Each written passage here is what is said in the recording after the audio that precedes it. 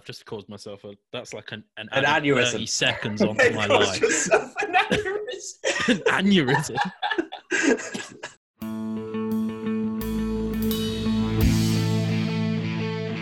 The Drop Back with Sam Lewis, Matt Burns-Peak, Joe Costanzo and Stan Wilson.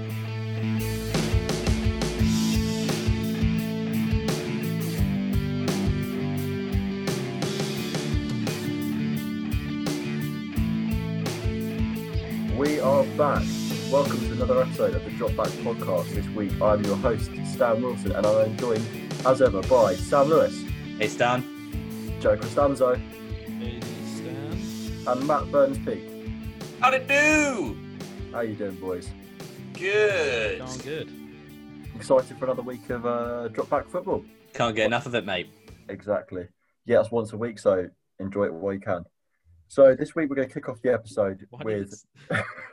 It sounded so finite when you said it like that. I like it when we borderline threaten the audience. Why you can. Yeah, I'm sure they knew what I was getting at. Right.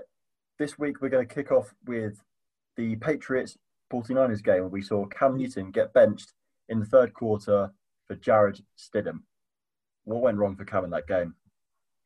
I mean, he wasn't very good. I mean, it stems from his... lack of accuracy and yeah, but it's all from his mechanics. We were talking about it, especially me and you. Matt doesn't understand what quarterback play is, so he wasn't getting too involved. Weird voodoo thing. Joe was asleep, so it was just me and you there. I'm permanently asleep, yeah. No, the point is that he doesn't... Damn weird. He doesn't like rotate at the hips. It's all in his arm a lot of the time. Like sometimes he throws it fine. It's just really inconsistent. Yeah, his whole lower body just seems completely rigid. There's no power being generated from his hips, and it's all coming from his arm. All his power is coming from his arm, which means his accuracy obviously is compromised as a result of that. And we saw him make some incredibly questionable throws. For example, he threw like a wildly inaccurate low pick to Fred Warner, and I think it was the first or second quarter, and it was intended for Jacoby Myers on a crossing route. All he had to do was throw the ball in front of Jacoby Myers. Instead, he threw it down and below. Well, yeah, well, it's because he can't step through his balls properly. What it means is that it cuts it off as he comes through. So that's why you got so many balls that are dying on him. And why is that? Low. Why is it that he's just not stepping through his? Is it due to like some of the injuries that he's had to deal with, or like it's weird to see someone's mechanics regress to that extent, right? I think he's never had elite level mechanics. He's always had enough arm talent and athleticism to sort of make up for it. I think partially, I don't know if he's trying to get the ball out quickly. He's not overly confident in his receivers. Because to be fair, his weapons haven't been helping him out. No, they're not. And they're trash. They're all rubbish. A lot of drop. In terms of confidence, though, you'd think he'd be urgent in the pocket. You'd think he'd be urgent to get the ball out quickly, because obviously his receivers don't have as much talent as he would like. But he just looks so relaxed there. He's not in a proper stance. He's not moving around the pocket. His pocket presence just simply isn't there. He's standing completely rigidly still in the pocket and just delivering wildly inaccurate throws time after time, which led to his benching. It's his drop back as well. He doesn't generate any sort of tension in his body to sort of spring forward. He sort of slowly ambles backwards. He doesn't really prepare himself to throw by the time he's hitting that back step. Like Stan said, it's all just arms slinging it. Yeah, for someone who's such a dynamic runner with the ball, like there's no dynamism in the way that he sets himself up to pass, right? Yeah, and if we just move on to his running with the football as well, there were a couple veer option read plays that he was running, and he looks like he wants to get injured, honestly. The way he plays, the way he protects his body, and the fact that he just doesn't protect his body, he dives headfirst into contact every single time. There is no slide, there's no effort to protect himself, and considering he's coming off quite a major injury, he doesn't seem to really care about protecting his body and extending his career at all. I mean, I think with this sort of stuff, to a certain extent, it's almost like you can't teach an old dog new tricks, right? Like he's never been that guy to like slide and stuff like that. His running style has always been sort of almost actively seeking out contact. And I think he hasn't. Maybe that's something that he needs to consider, as you said, with the injuries. You can't do that for a whole career and stay healthy and in your peak, ability. I don't know. I think if you take those inverted veers that Stan's talking about, a lot of those he's diving like at the downs marker. So Cam Newton was slated when he doesn't dive on the ball in the Super Bowl. People have a go at him because he doesn't look like he cares. If he's sliding instead of getting a first down, people are going to criticize him either way. I think is true. Yeah. I don't know where you draw the line because I think that's a bit harsh to criticize him on that. Like if he's 40 yards downfield, made the play, and then still lowering the shoulder, that's a different matter. But to get first down. No, but it's the fact that Josh McDaniels, he doled up 2 of these very early on in the first quarter, and he was not near the down marker at all. I think it was 1st and 10 or 2nd and long, some sort of situation like that. And he just lowers his head, lowers his shoulders going into contact. There's no effort to protect his body. He looks like he's a running back the way he runs with the ball. He doesn't look like a quarterback trying to protect himself for throws later on in the game. And obviously, due to the Niners shutting down his running game, shutting down the Patriots' running attack largely, they forced him to pass the ball a lot more. And that essentially was his downfall. And that was the Patriots' downfall at the end of the day in that game. Well, this is the other part of it, right? Like, how much of this is down do we put on Cam? Because obviously he's the one we're talking about mostly because of those sort of very obvious glaring mistakes that he made. But as a unit, that Patriots offense has just been putrid for the last few weeks. Like, I don't know how much of that is Cam's fault and how much of that is it's not a good offense. It's since the positive test. It's since when the first 2 weeks of the season, we thought, the Patriots were a very run-first team. But all in all, they looked good.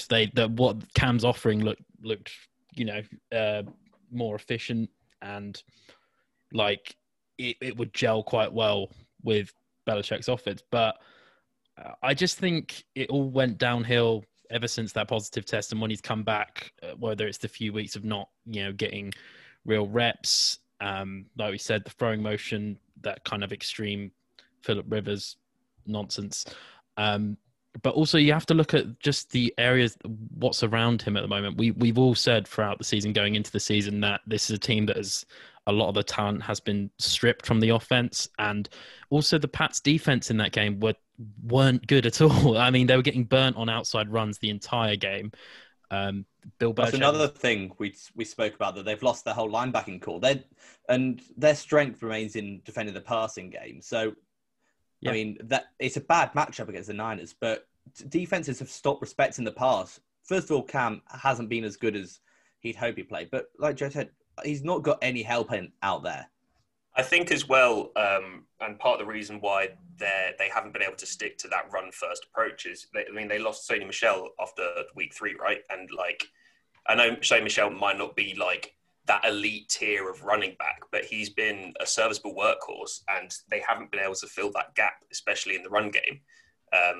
And like you said, Slew, if they were leaning on that sort of run-first approach, if they don't have that as a threat, then, Cam's in a world of trouble then. If it's going to be all on Cam Newton's arm, then we know that he's not that type of quarterback. Yeah, I know Stan, but I don't even care about it all being on Cam's arm. There's no one on that team that can even beat single coverage one-on-one consistently. So, I don't know. They need to get a receiver in before the trade deadline. Absolutely. Yeah, they do. Yeah, Who do you reckon they could get? Who they could get? Like, realistically, I'm not sure that the AJ Green, but I mean, he's not been Michael great. Thomas has been in some rumours, but that's. I'm not sure the Patriots should be a team aiming to buy at this deadline anyway. So we'll wrap up the whole Cam Newton story. We'll revisit it back in a couple of weeks, see how things pan out for him. Meanwhile, the Cardinals had a date with the Seattle Seahawks at State Farm Stadium this Sunday Night Football, and they managed to come out with the win, 37-34, and in overtime, due to a clutch Isaiah Simmons interception followed by Zane Gonzalez field goal. Who saw this one coming? Because I certainly didn't. I like that you described it as a date, Stan, because the Cardinals definitely got lucky with this one. Oh yeah, 100%. You've been working on that all week. You wrote that down, didn't you? No, it's all in the flow of the moment. I don't plan much in terms of my scripting. It followed inside my bold prediction though. I did say it was going to be a shootout. You did say it was a shootout, but I bet you didn't have the Cardinals coming out on top. I don't know what you're talking about, mate. Well, to be fair, I think they were leading for all of 0 seconds throughout the entire game. Hey, but we won. Right, we were leading the second that count. So, and to be honest, this win is as much on Vance Joseph as it is on anyone else. His play calling in that overtime, Matt, I know you hate it because you don't like Vance Joseph, but he had Russell Wilson absolutely confused during the overtime. He didn't know where the pressure was coming from. And that's not something you see from Wilson often. Absolutely. I mean, Russell Wilson in that game in general made a couple of questionable throws. Like his pick that he threw to Patrick Peterson, he found DK Metcalf in the back of the end zone, long pick. Patrick Peterson was just standing there to pick him off. And then obviously the crucial one in overtime, the Isaiah Simmons pick. Like that looked like something out of Madden. He jumped across the ball. No one could have seen him there. And that sealed the deal. It was his fifth defensive snap of the day. And he made the play where it counted. So props to Isaiah Simmons. Impact. Exactly.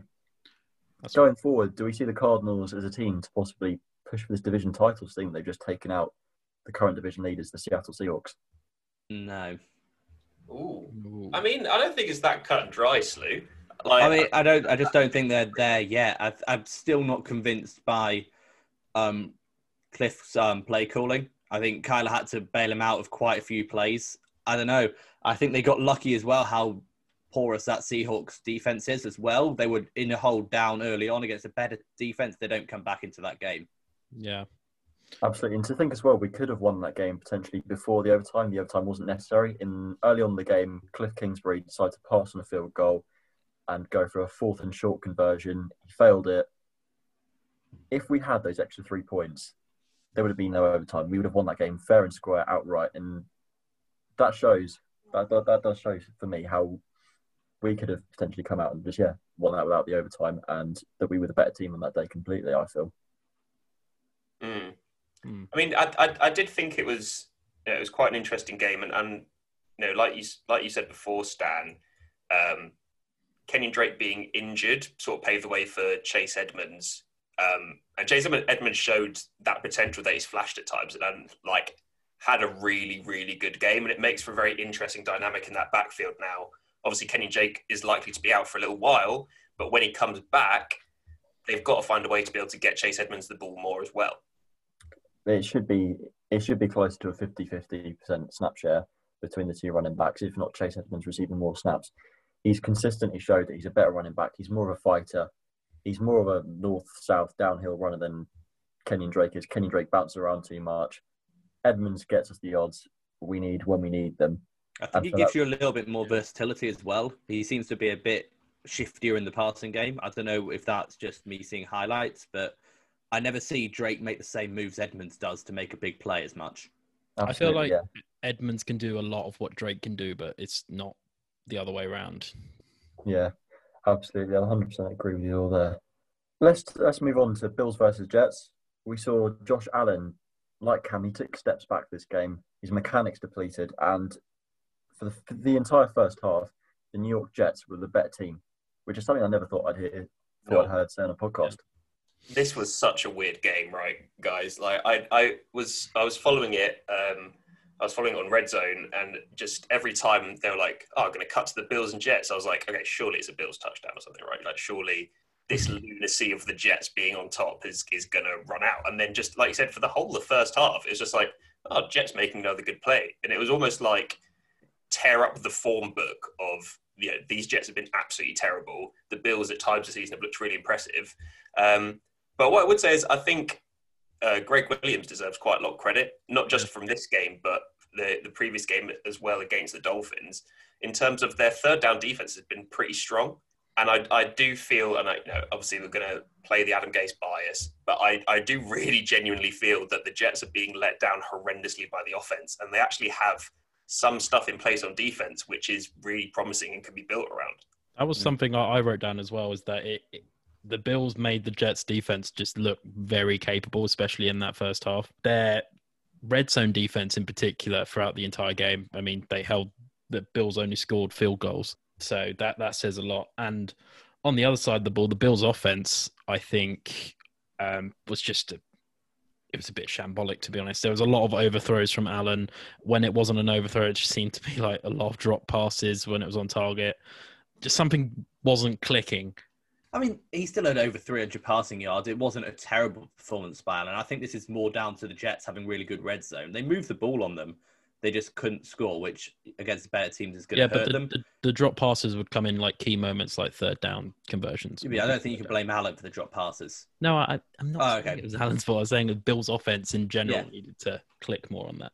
On the topic of the Jets' offense and how much better they were in this game, we've got a listener question in from Nathan Barker.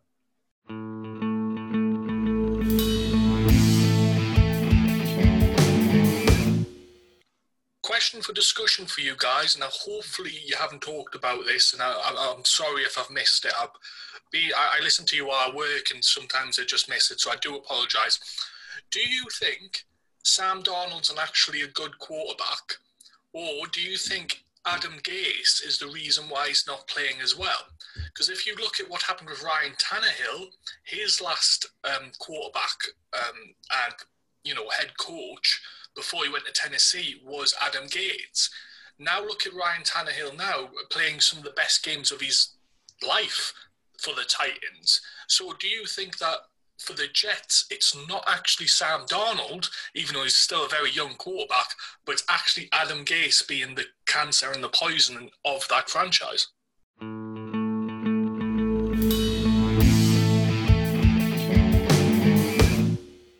Well, first of all, thank you very much for your question, Nathan. And if any of you listeners have any questions for us, feel free to DM us on Instagram at The Dropback, and we will be sure to feature them in our next show. As we saw this week in the first half, in the brief chances he was given, Sam Darnold looked like a far improved quarterback. Now, part of this was to do with the fact that Adam Gase actually handed over play calling duties to the offensive coordinator and quarterbacks coach, Darryl Loganes. He set up a far greater run game for the Jets. LaMichael P. Ryan and Frank Gore, they dominated the first half. And the play actions that they set up off those runs in the first half particularly, they were successful. Darnold was accurate. He made a couple of throws into tight windows. But for some reason, the second half, they went away from that. And that was the reason. It's because they couldn't get the run going in the second half. Yeah, the Bills clocked onto it because they knew that they were running. They were a run first team primarily in that game. I think this is more on the Bills than anything that the Jets did, to be honest. We've already seen throughout the season that the Bills haven't been able to stop the run. This is nothing new that the Jets did especially well. I think if you look at what Sam Darnold's stats are for the game, he only had 120 passing yards, 2 interceptions. So it's not like he lit the world on fire apart from, and it was just bad play calling that let him down. But one of those picks was terrible, just throwing it into double, triple coverage. Yeah. I mean, I don't know how much of it his growth's been stunted by being with Gase for his career. I know you say Tannehill, look how much he's improved. I don't know. It's hard to tell while he's stuck in this situation. So we won't really know until he's given the chance with a new coordinator or somewhere else. Yeah, absolutely. For me, it was only the first half where Darnold looked like a functioning quarterback and a good NFL quarterback. It was just the second half. Like the Bills, they clocked onto what the Jets were doing, and the lack of play action passes that are being mixed in, so they could just sell out for the run completely, and that aided them in stopping the run. And then Sam Darnold was back to all Adam Gase Sam Darnold, sadly. So he does get sacked a lot though. As well. He's got no O-line and none of his weapons are getting open. I don't know how much you can put on Darnold. Obviously, he's not blameless, but yeah, I mean, it's a tricky one because I do kind of think that we've seen enough of Sam Darnold to sort of understand what sort of quarterback he is, and we sort of touched on it a bit briefly a couple of weeks ago, guys, when we were talking about him and Josh Allen and their tendency to make those plays out of nothing or when things break down, but early on their inability to make the right read when things go to plan. And I think we've seen Josh Allen elevate that side of his game and gain that consistency in that area. Whereas, like I said, we're still sort of waiting for Sam Darnold to make the right reads when the play goes as planned. But that's the thing, though. The play doesn't go as planned majority of the time for Sam Darnold. He doesn't have weapons. He doesn't have an O-line. And his offensive coordinator in previous weeks, Adam Gase, who's been play calling, has just been calling completely bad plays. And we've touched on this in the week previous where we talked about the lack of outlets and lack of dump-offs for a young quarterback that Sam Darnold is. And that's the problem. Yeah, we can't evaluate Sam Darnold properly. I know it's been his third year in the NFL now. We still can't evaluate him properly because he's never been in a situation where a young quarterback is able to succeed at all. I mean, I have to say, Gaze for me is the main problem. But I do have very big question marks over Sam Darnold's ceiling in general. Like, no matter if he's with Gaze or fucking Andy Reid, like, I think we're starting to become accustomed to a fairly obvious ceiling with Sam Darnold in terms of what he's going to give you. He's going to be turnover prone. He's going to occasionally make a wow throw, but I don't think he's ultimately someone that you can rely on consistently. And I think that severely limits his capacity to be a franchise quarterback. And to be fair, this isn't anything new that you're saying about Darnold. You weren't big on him coming out, and like you said, hasn't done it. He hasn't done anything to show that this isn't a him problem. Yeah, he's had flashes, but all first-round quarterbacks are going to have flashes because they've obviously got some physical talents. It's about the mental side of the game at this point. Yeah, agree with you there. Sam Darnold, I wasn't high on him either, but he's still, he's got talent there. I think he still has potential to be a franchise quarterback. Not a high-end franchise quarterback, but a franchise quarterback nonetheless.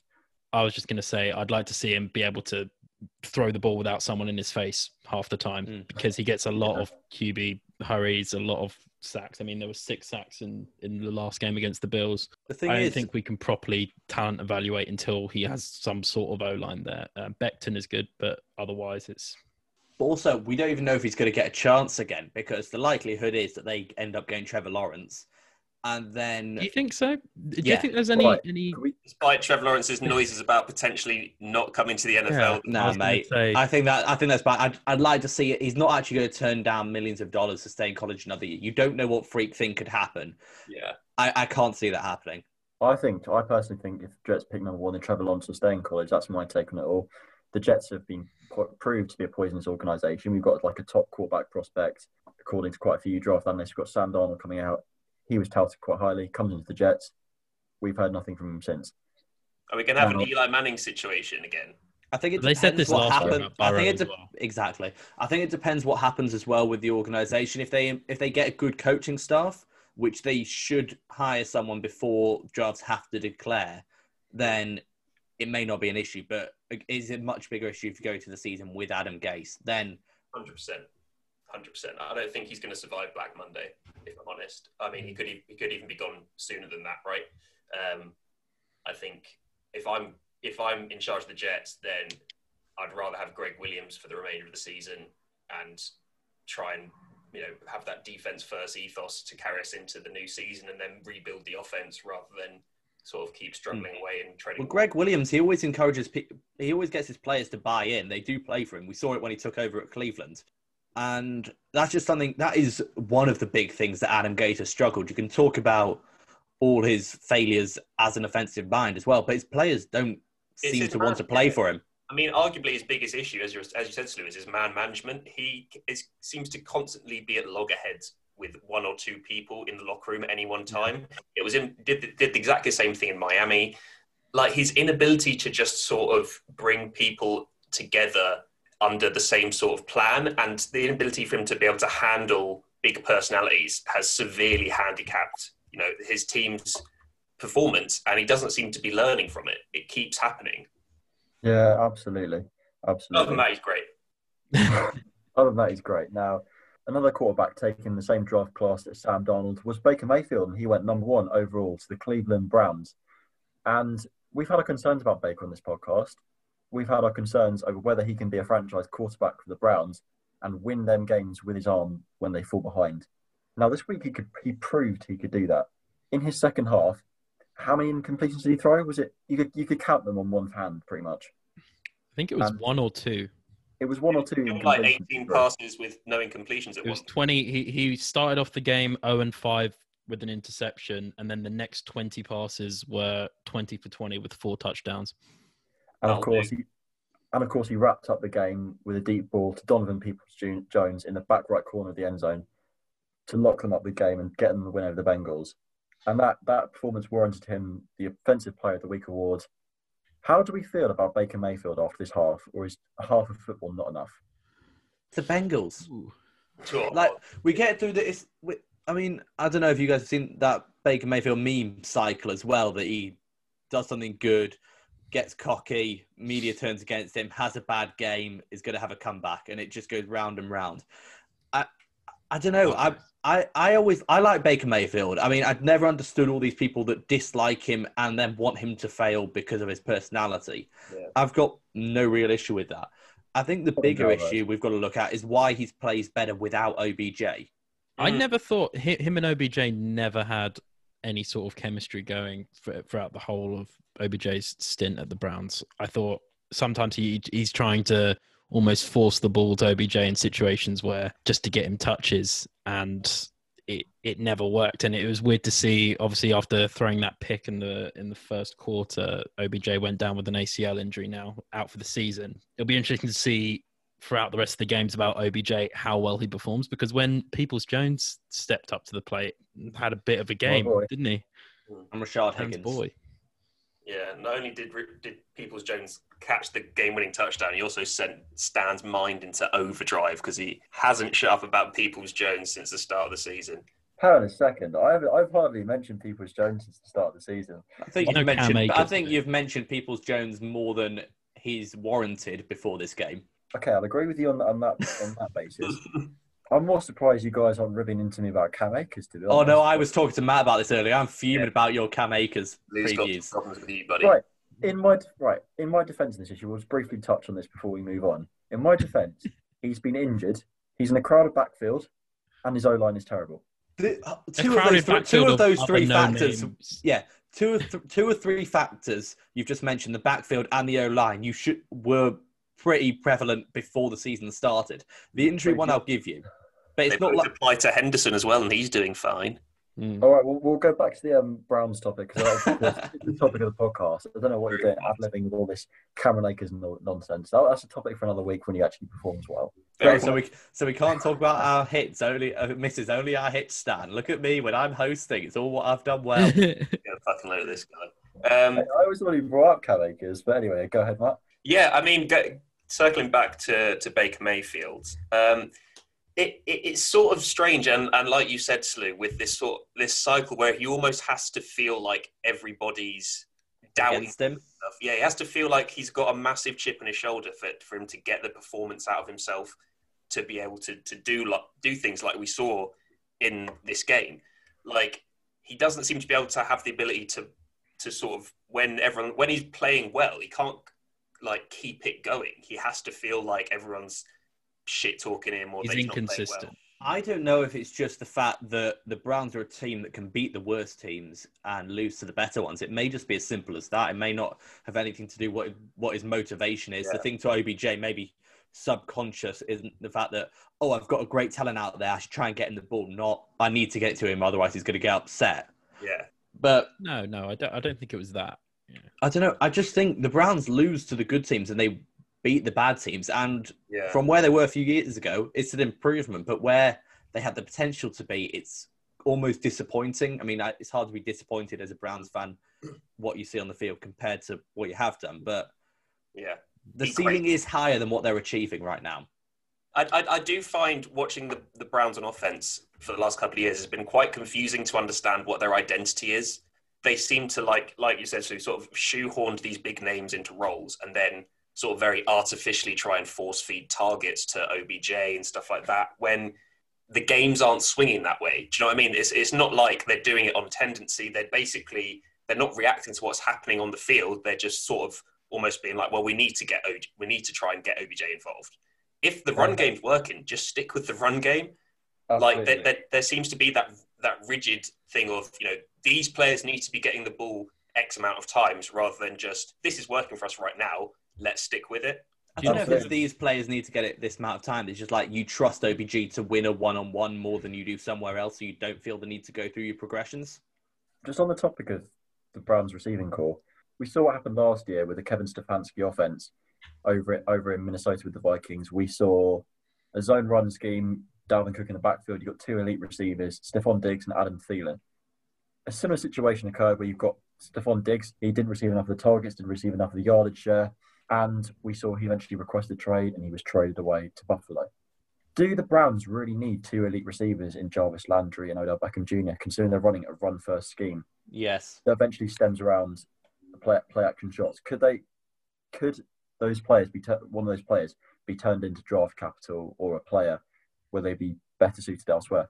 or cap capital, right? Like you could reinvest that money in other areas, in O-line, in those sort of things, or on the defense. Like, I think if you're going to commit to that run first approach, and we've seen it with the Ravens to a certain extent in terms of sort of hoarding running back and players that can run with the ball. Obviously, it's different because they have Lamar as well. But sticking with that run first approach, yes, you need to have an elite receiver to keep the defense honest and be able to take those deep play action shots. But I don't know if two very sort of similar players, both, we're going to have high cap hits and, potentially cause a problem in terms of, how you get them the ball. I don't know if that's the wisest way to spend that cap money.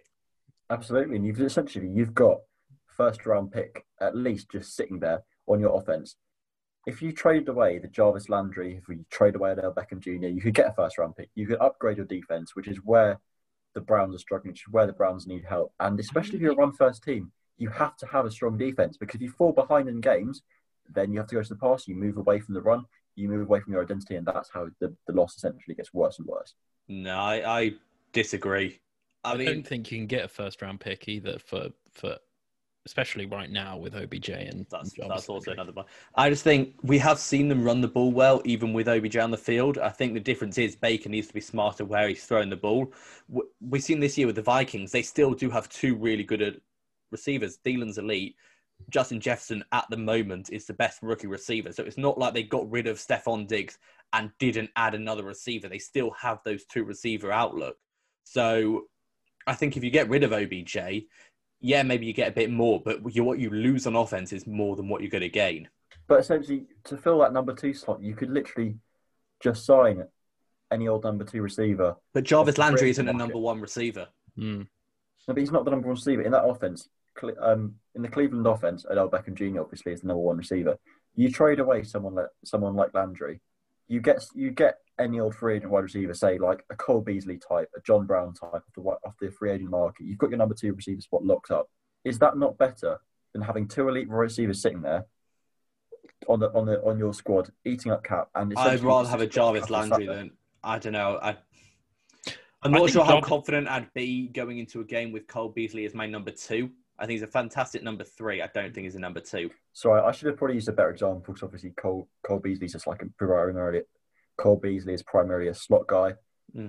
John Brown would be perhaps a better example. He's just a guy you can pick off the free agent market, that sort of caliber of receiver.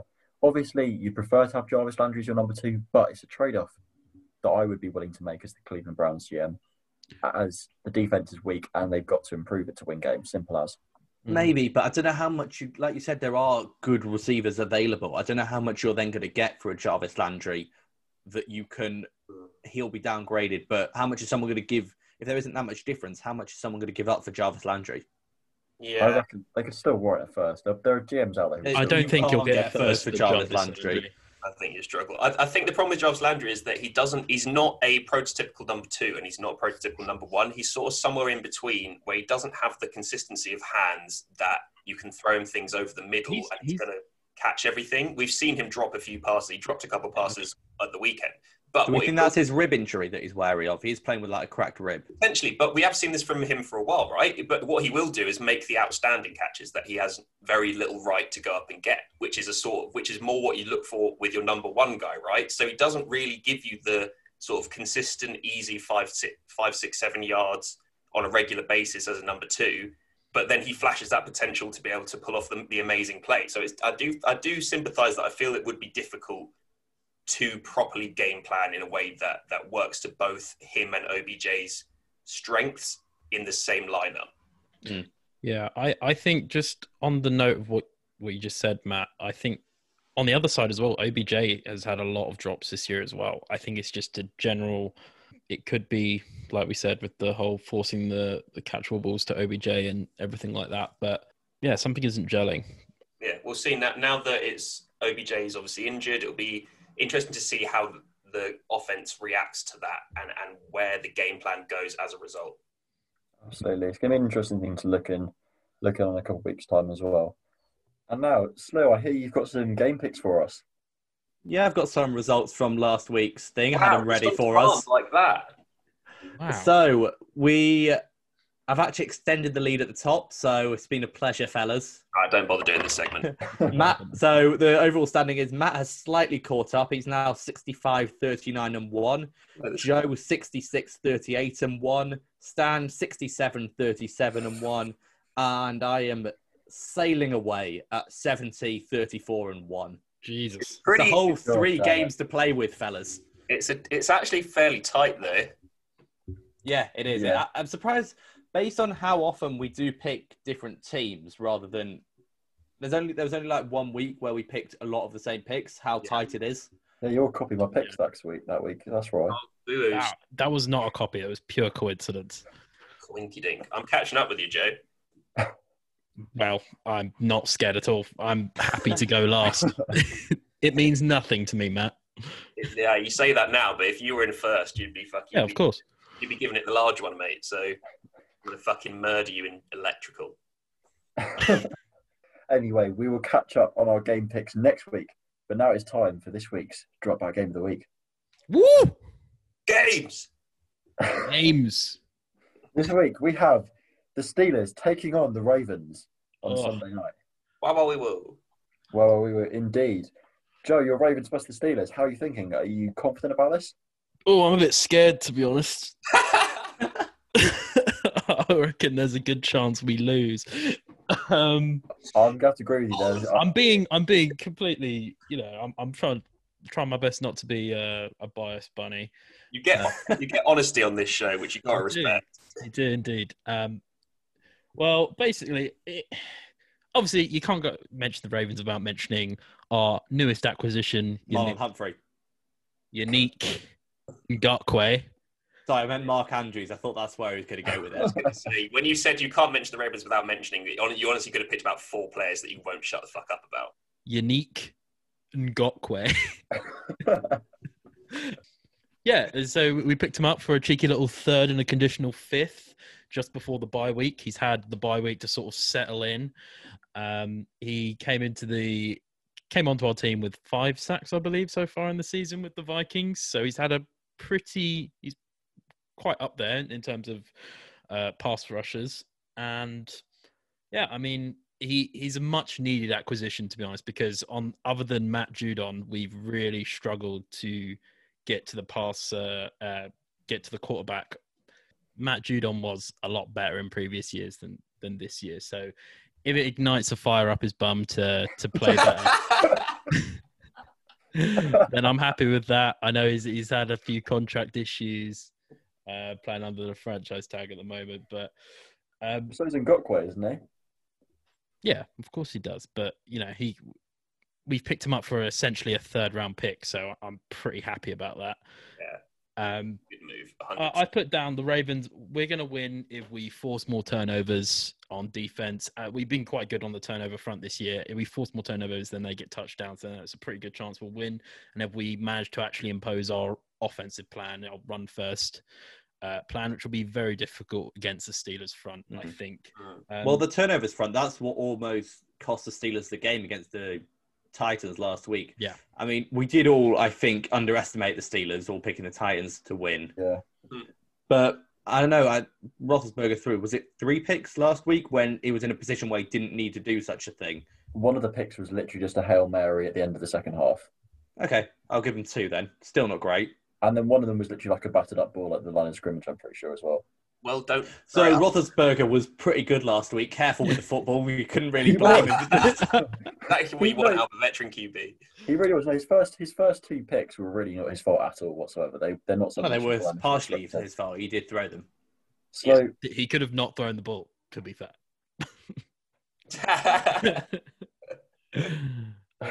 we did. I think we did collectively sleep on the Steelers a little bit, fellas. I think this is because now they expect them to be 5/6. I know. Yeah, I think this because on this podcast we do hold. I wouldn't say hidden prejudice because I think it's quite visible, but we hold a prejudice against Ben Roethlisberger, and that may have crept into our predictions, and so we apologise to Steelers fans. I'd argue it was our love for Ryan Tannehill over our hatred for Ben Roethlisberger. Yeah. I would argue I didn't want to look dumb because the Steelers hadn't really played anyone good before last week. Okay, talking about Ryan Tannehill quickly, can we just quickly touch on, Joe, your hot take for this week, posted on our account on Sunday evening? Remind us what it was. It was that wrong. Ryan Tannehill was going to throw 5 touchdowns and beat the Steelers. You know what? They're hot takes for a reason. They're not really supposed to. They're supposed to be quite spicy, Stan. I'm not sitting here, That was fucking molten, Joe, that take. What was your hot take? Was awful, Stan. It was just My like hot take was one play away from happening. Yeah, but your hot take would be someone the wins the Bengals game. beat the Browns as your hot take. It's like, okay, cool. Like, Vanilla, outrageous. you need to go into specifics. If you're not backing up, 5 touchdowns for Ryan 5 Tannehill. touchdowns for Ryan Tannehill versus the best defense in the NFL. That's No. Yeah, bold. that's why it's a hot, spicy take, Oh, Stan. but I was basically, expecting Stan it needs to to make freaking something happen. here, mate. Okay, well, my prediction for next week is that Zion Williamson comes in and throws 7 touchdowns for the Saints. There you go. Let's go. That's a hot, juicy take. I will take that bet, sir. And that's how you get shanghaied into a sandwich. Moving back towards the Steelers and the Ravens, though. Slew, who holds the upper hand in this game for you? The Steelers. Because we've already seen what happens a couple of times this year when the Ravens can't get their running game working. If they get that going early, then the Steelers will be susceptible to the play-action pass. We saw it against the Titans. Once they started getting back into it, they were able to have a bit more success. But in the first half, when the Steelers shut down Derrick Henry, the Titans couldn't really move the ball at all. So I think the Steelers have the advantage based on the strength of their units. I mean, they haven't really been beaten on the ground until last week at all. Miles Sanders had one big run against him in the Eagles game, but apart from that, they did nothing. So I think the Steelers have the upper hand. Matt? I mean, I would agree with you there, Slewy. I think the way that the Steelers have played thus far, especially on defense against the run, makes me worry for this Ravens team, because we've seen, again, the same old problems of not really being able to, come back with their style of offense. It's very difficult to come back into games if they get themselves into a hole early. And I mean, on that note, that was what was impressive about what the Titans able to do, because I was worried about them. If they fall behind, are they going to be able to come back into games? But they showed that they were able to do that. That's what I was going to say. It kind of, that style of offense can work. You can get back into a game. It takes ages. It just takes a while. It's fucking ages, and you basically need to. I'd say it's a style of offense where if your defense needs to be on it and needs to be able to step up in crucial moments, because it is likely to take you longer to get level with games. Because that style of offense, if your defense is struggling or gives up big plays, then it's just not going to work, essentially. But if most defenses give up big plays, and they're most likely to lose a game. So but like the Chiefs can respond quickly. It doesn't happen as much if you're a run-heavy team. It's about that, like bend not break defense. You can't have that and a run-first offense, because you simply run out of time, right? And also, up until the missed kick, everything the Titans did in the second half worked. There was no room for error. You have to have big turnovers, and you have to play mistake-free football, basically. You can't have wasted drives if you're that far behind and you run in the ball. Joe, how say you on this game? Ravens are going to win it, mate. Ravens are going to win it? I'm a bit scared. I think it is, in all likelihood, could be a very low-scoring game, to be honest. I think it'd be a bit of a battle of the defenses, 2 of the best defenses in the league. I've got faith that we'll force enough turnovers throughout the game to put us in better field position. We might have to rely on a lot of field goals. Blind faith, some may call it, but I've got faith in defense. It's all right. I'm going to stick with Slow and Matt here, and I'm going to back the Steelers this week against the Ravens. Sorry? You're wrong. No. But it's okay. It's fine. Well, we're allowed to be wrong. We were wrong last week. But Can I just say that I don't as well, like, if you've got any chance of winning, Lamar Jackson needs to play a hell of a lot fucking better than he did against the Eagles. Otherwise, I don't mind if he throws for 150 yards and runs for over 100 yards again. That's fine with me. 150. It won't be. That won't be. I don't think that'll be enough to win. No, Lamar Jackson will not rush. It depends on how well. It depends on. You're right. It depends on the flow of the game. If it's low scoring, those rushing yards plus whatever your running backs manage will probably be enough. But the way I think the game's going to go, in terms of, I can see it being fairly high scoring. I don't think 150 yards through the air is going to do a Joey, if I'm honest. I don't see it being that high scoring, but It often is, though. Even when you two have good defenses, you both somehow manage to play high-scoring football. It's a bit weird, actually, between you two. Isn't it a lot more fun, though, this year, especially when they've got Roethlisberger back? We're not playing against the Duckman. Unfortunately, that is all we've got time for this week. But if you do find yourself in need of some more drop back content, then head over to our YouTube channel where you can catch me interviewing the Coventry University Defensive Coordinator and Wasps video analyst Cassie and Graham. Boom. Yeah, it was a really good interview. It was nice to see how they sort of filter into each other as jobs. Absolutely. Interesting. So catch up on that on our YouTube channel, The Drop Back. So you can find us there, and on our website, thedropback.co.uk or .com, however you're feeling. Our Instagram is The Drop Back. Our Twitter is, once again, The Drop Back, and our Facebook is The Drop Back UK. So go run us up and hit us up all over those social medias. And until then, I've been Stan. I've been Sam. I've been Matt. I've been Joe. We'll see you next week. Goodbye. Peace. The Drop Back with Sam Lewis, Matt Burns-Peak, Joe Costanzo and Stan Wilson.